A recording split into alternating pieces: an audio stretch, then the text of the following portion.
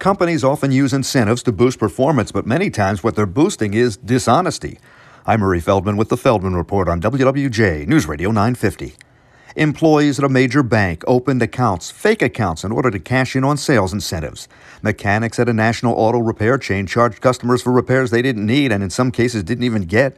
And even doctors who were offered bonuses for healthy patient outcomes were found to enter only the most healthy patients in the incentive program, so of course, they had healthy outcomes. They were healthier to begin with.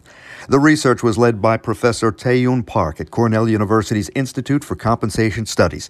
He told the Washington Post leaders usually deploy incentives with the aim of boosting performance, but the focus on rewards can, quote, open you up to overlooking other important values. The Society of Human Resource Management suggests keeping incentive pay low. It may still boost productivity, but it may not be high enough to push workers into dishonest or criminal activity.